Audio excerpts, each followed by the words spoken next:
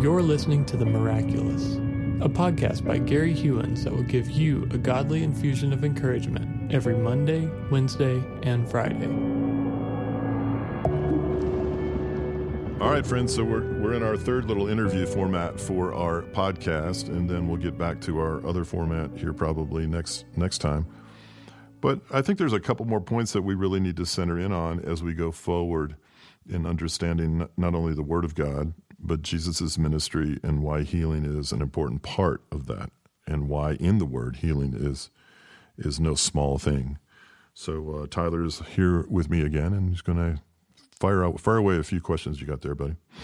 So it's one thing to teach and preach on healing, but it's another thing to see it come to pass. So what is the relationship between preaching and teaching and healing in the church context? Yeah, that's a good question. I dealt with this, I think this past Sunday. When you are, I guess you kind of have to take my word for it on some level, you do have to extend to a pastor some level of credibility and trust. Or hopefully I've earned that, but we have people here that have been here longer than others, and if you were to look at this ministry, you'd have to draw the conclusion that how many times have you heard, over the years, oh my goodness, we are all about the Word of God and we never stray from it, and we have to preach the Word and stand on the Word, declare the Word. So when all of a sudden, someone stands up and you've heard this for so long and then emphasizes healing, you have to almost lend them some credibility that they're hearing from the Lord.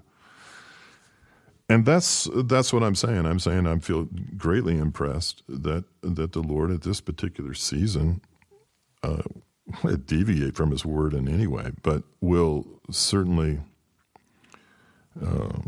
confirm His Word with signs. And there's a need for that in our culture. When God confirms His Word, it gets the attention of people. Let me put it this way. If the church was out sharing the gospel and bringing God to the forefront of other people's lives, there would be no need for signs. I sense, anyway, in this particular context, that God will do things in and among us, those who believe and don't even believe. He will do things among us that will be undeniably Him and will confirm His Word and get the attention of those who don't know Him. So I think God is the number one evangelist anyway, and I think healing will be one avenue in which He does that through this church. So I don't see anything wrong with that. In fact, I see everything right with it. It's exactly what He did among the apostles and in His 3-year ministry.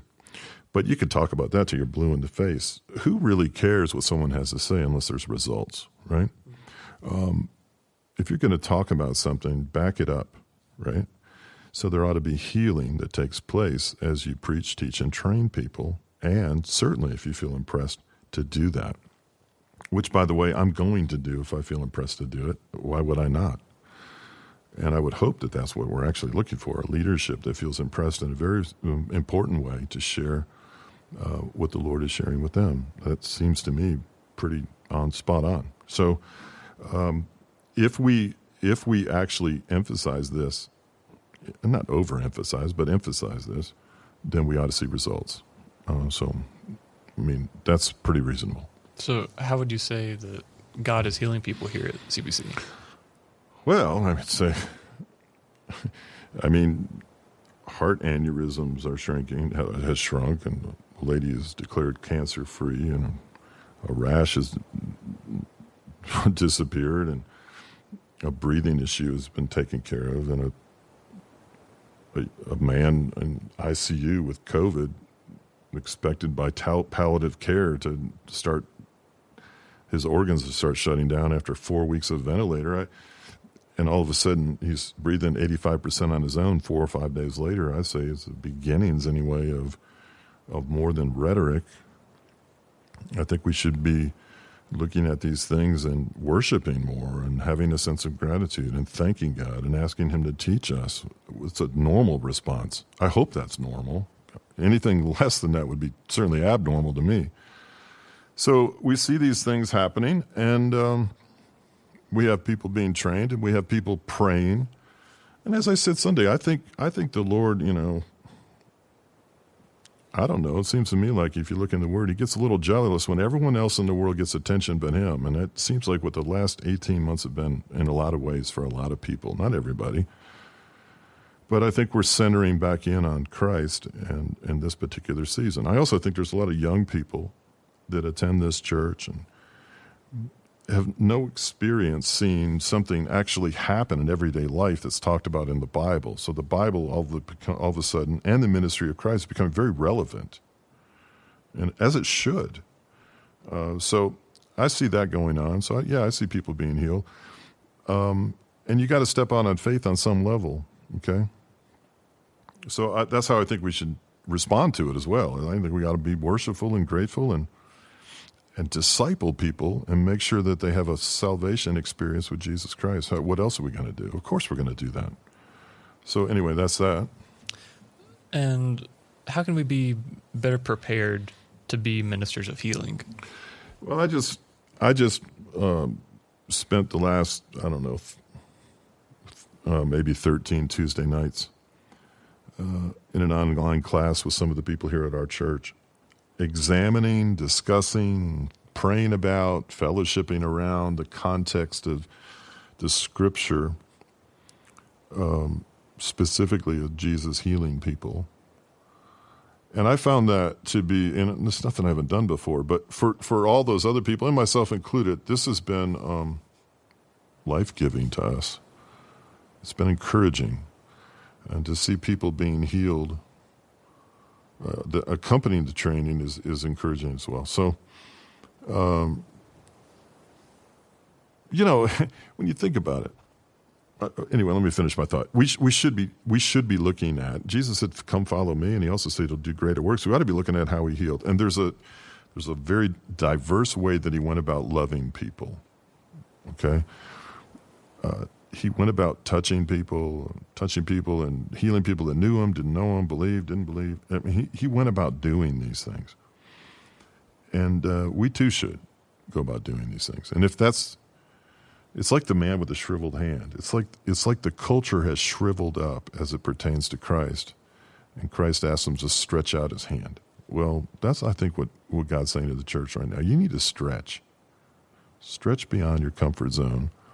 Stretch beyond your past and what you've been taught. Trust the leadership and stretch. Go for a stretch. Stretch your faith. Stretch your actions. This is all part of creating an environment of healing, not just physically, but as I said earlier, in many ways. So I think people need to be trained, frankly.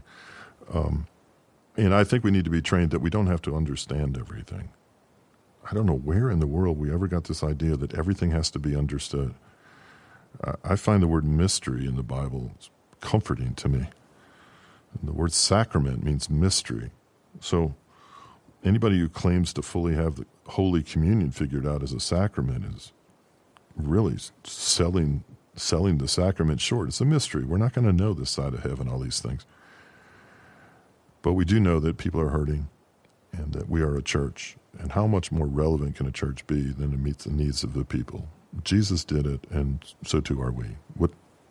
There's no reason to apologize for that to this community. We are here to help you live out the fullest life you possibly can. And to do that, you're going to need Jesus Christ. And watch out, he just might heal you, or heal your marriage, or heal your relationship with your prodigal son or daughter, or something, because that's what he does. He's a healer.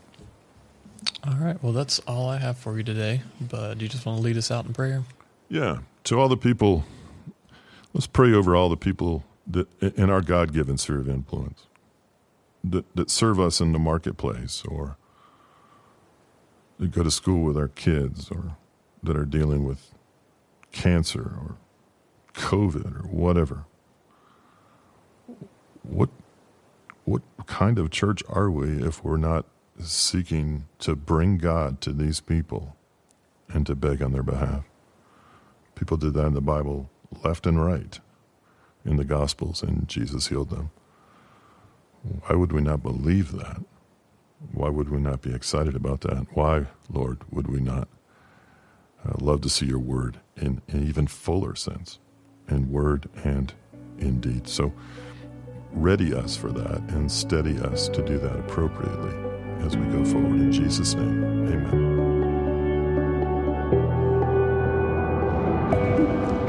Thank you for listening to The Miraculous. Tune in every Monday, Wednesday, and Friday for the next infusion of encouragement. Have a great day.